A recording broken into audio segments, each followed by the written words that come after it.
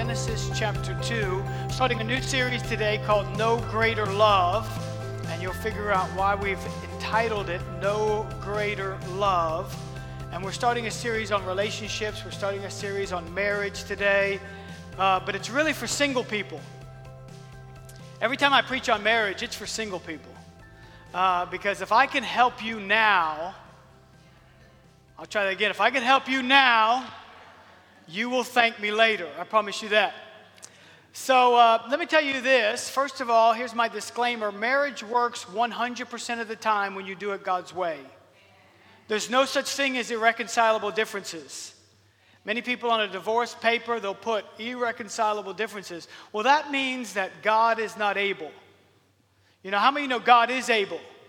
And God can do all things, and there is such thing as being reconciled. It is possible. And so we're going to talk today and teach about marriage and relationships. But these are principles you really can apply to many areas of your life. And we're going to start in the book of Genesis because that's where God starts. And he really starts talking about marriage. And he gives a complete picture of dating and courtship and marriage in one verse. In fact, there is one verse in the Bible that can fix any marriage problem. There's one verse in the Bible that can teach us how to have a happy marriage, a great marriage, how to repair a broken marriage, and it's found in the book of Genesis, and it's in verse number 24 of Genesis chapter 2. Let's read it. Here's what it says. It says this, "Therefore a man shall leave his father and mother and be joined to his wife, and they shall become one flesh. Therefore a man shall leave his father and mother, be joined to his wife, and they shall become one flesh." In this marriage, watch this, there are 4 laws that have to be followed for you to have a successful marriage. I said they're laws because anything that is violated, any law that is violated, there's always consequences. And so these are 4 laws. They're not pick and choose. They're 4 laws that have to be followed for you to have a successful marriage. And you're going to find them in each portion of this verse. And I'm going to break it down for you.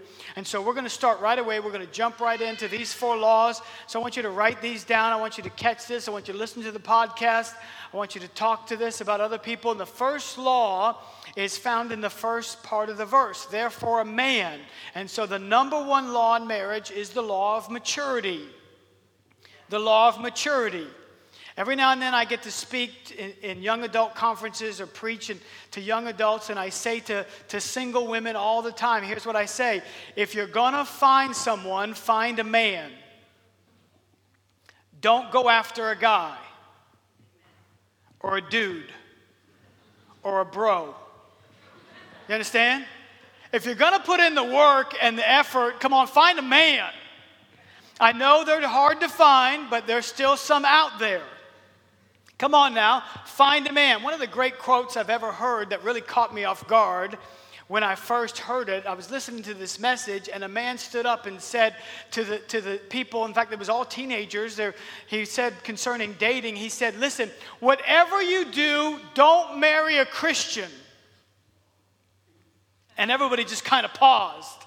He said, marry a man of God, because everybody will tell you they're a Christian. Woo, hallelujah. Come on now, marry a woman of God, because everybody says they're a Christian. I mean, after all, we're a Christian nation. Come on now, amen. Everyone will tell you, oh, I'm a Christian, and even if they go to church, listen, that doesn't mean that they're a Christian. Hallelujah. Marry a man of God, and one of the things you're looking for is you're looking for maturity. All right, check their post. If they're checking in at the gym all the time, they're not ready. They're not ready. Ladies, if he keeps checking in at the gym and you see pictures of him flexing in mirrors, he's not ready.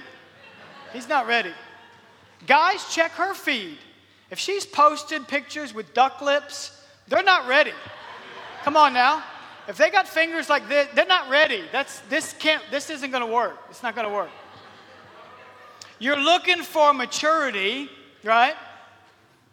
And Dr. Edwin Lewis Cole said this: maturity doesn't come with age, but with the acceptance of responsibility. Did you hear me now? Maturity does not come with age. It comes with the acceptance of responsibility. That's why somebody could be mature at 20 and another person's not mature at 50. Ooh, hallelujah. Amen. So you have to ask yourself, is this person willing to accept responsibility? And you can just spend a little bit of time with them and you'll know if they're willing to accept responsibility. You'll know if they're mature. Ask yourself some tough questions like, do they have a job?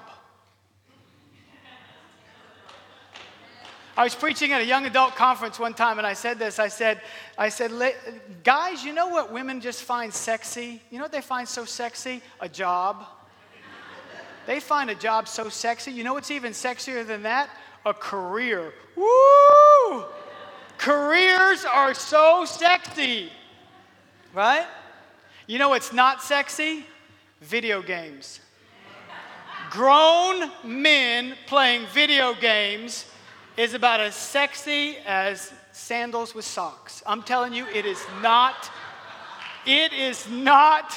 sexy. Come on now. Do they have a job? Do they have a career? Have they had 10 jobs and they're 20? Something's wrong with that. Are they willing to work hard? Come on now, are they willing to sacrifice? How do they handle money? Because the number one cause of divorce is money. Fighting over finances, number one cause of divorce. How do they handle money? How do they treat their family? Woo, hallelujah. Because most men are going to treat you like they treat their mom and their sister. Ooh, that got quiet. All the guys are going, call mom as soon as I get home. Post something, how about I love mom? So watch them, because you're looking for somebody that is mature, amen? You're looking for somebody that is a hard worker. You're looking for somebody who's going to accept responsibility. And the Bible starts this verse with a man. Therefore a man, not a boy, a man. Someone who's reached the age of maturity. And listen, that's not 16. That's why I say no dating in middle school, no dating in high school. Why? Because you're not looking for a boy. You're not looking for a girl. You're looking for a man. You're looking for a woman. You're looking for someone who's mature. And that doesn't happen at 16. It's usually like in their early 20s before you even start to figure out what responsibility is. Hallelujah. Amen. Number 2 law is this, the law of first priority. A man shall leave his father and mother. Before you are married, your parents, for most individuals, the majority of individuals, before you're married, your parents are the number one relationship you have on this earth. And the Bible says that when you get married, you leave that relationship behind. In other words, what the Bible is saying is you're leaving singleness behind. You're leaving that life behind. And you're choosing a new priority, and it is the law of first priority. And marriage only works when you put your spouse in a position of priority. And under God, on this earth, they're the most important human relationship you have. It is the law of first priority. That nothing should be more important on this earth than your spouse. Not your job, not the ambition, not your dreams, not your goals, not the kids. Nothing comes before your spouse. Marriage only works when your spouse is first. And you have to leave that life behind. When you are married, you're no longer single. Amen? You're not single anymore. You leave that life behind, and now you have a new priority. You have a new priority. And there's a way to prove that. And here's how you prove priority. You prove it by asking yourself this question: what am I willing to give up for you? What am I willing to give up for you? Because priority is proved in sacrifice. Amen? It's proved in sacrifice. What am I willing to give up? What am I willing to let go of? What am I willing to lay down? I choose you now. You stand at the altar and you say, hey, for better, for worse, for richer, for poor, in sickness and in health, And guess what? Why did you say that? Why did you say for better or for worse? Because worse comes. Why did you say sickness and health? Because sickness comes. Poor comes. You'll have difficult days. You'll have challenges to your finances. I don't care how much money you make. You will disagree over how to spend it. There will be struggles. Do you see what I'm saying? You knew that was coming and you said it. In spite of all that, I choose you. You're now a priority in my life. Amen? And you have to keep that up. It is the law of priority. And you have to budget your time. Amen? Because time is limited. You only get so much time. My wife and I, we have a budget concerning our finances.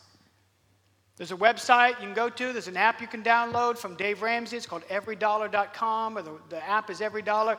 And it leads you through how to set up a budget. So a long time ago, we set up a budget. And the first thing, you put in your income, and you put in all of your income, and then you list out all of your expenses. Everything that comes in and then everything that goes out. And it has to match up. That's why it's called EveryDollar. You assign a category to every dollar you have. And the budget starts with your tithe. We get paid that tithe. That's the first thing we list is our tithe. Because if God's not first in your money, He's not first. Hallelujah. I said if God's not first in your money, He's not first. So we list our tithe. That tithe comes out first. But then you know what's second? Not vacation, not luxury items, not toys, not whatever I want. You know what comes second? The mortgage. It's not fun, but I like shelter.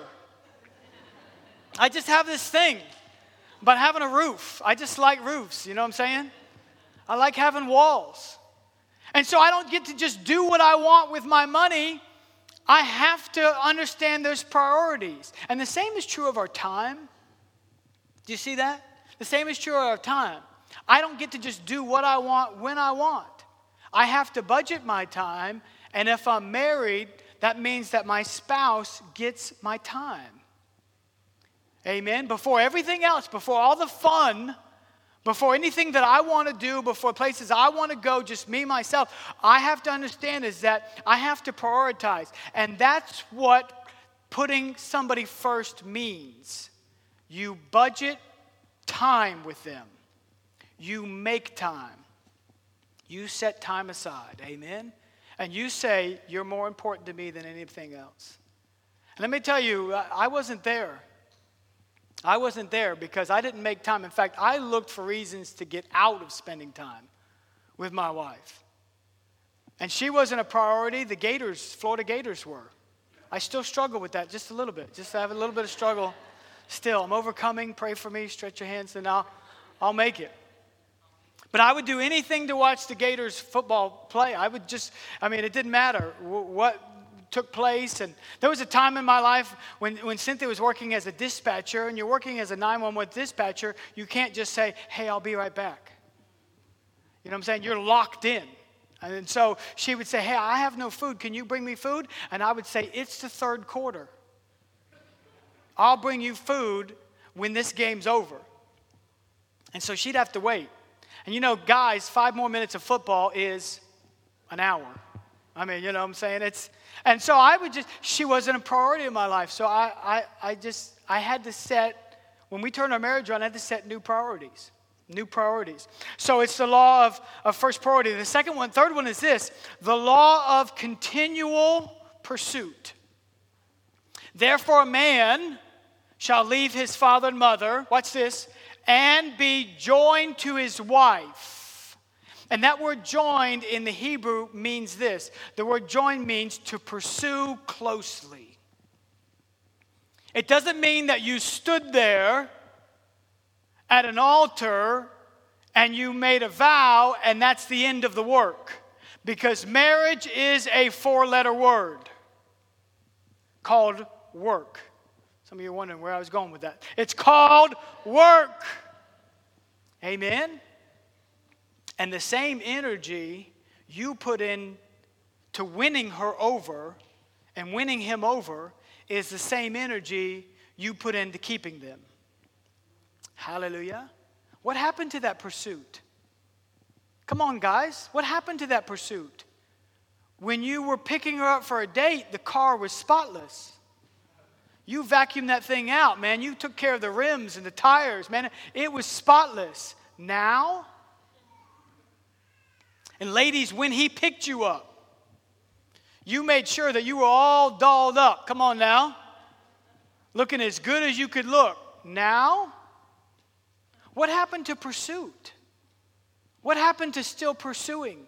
What happened to still saying, hey, not only did I say it then, I'm meaning it every day of my life.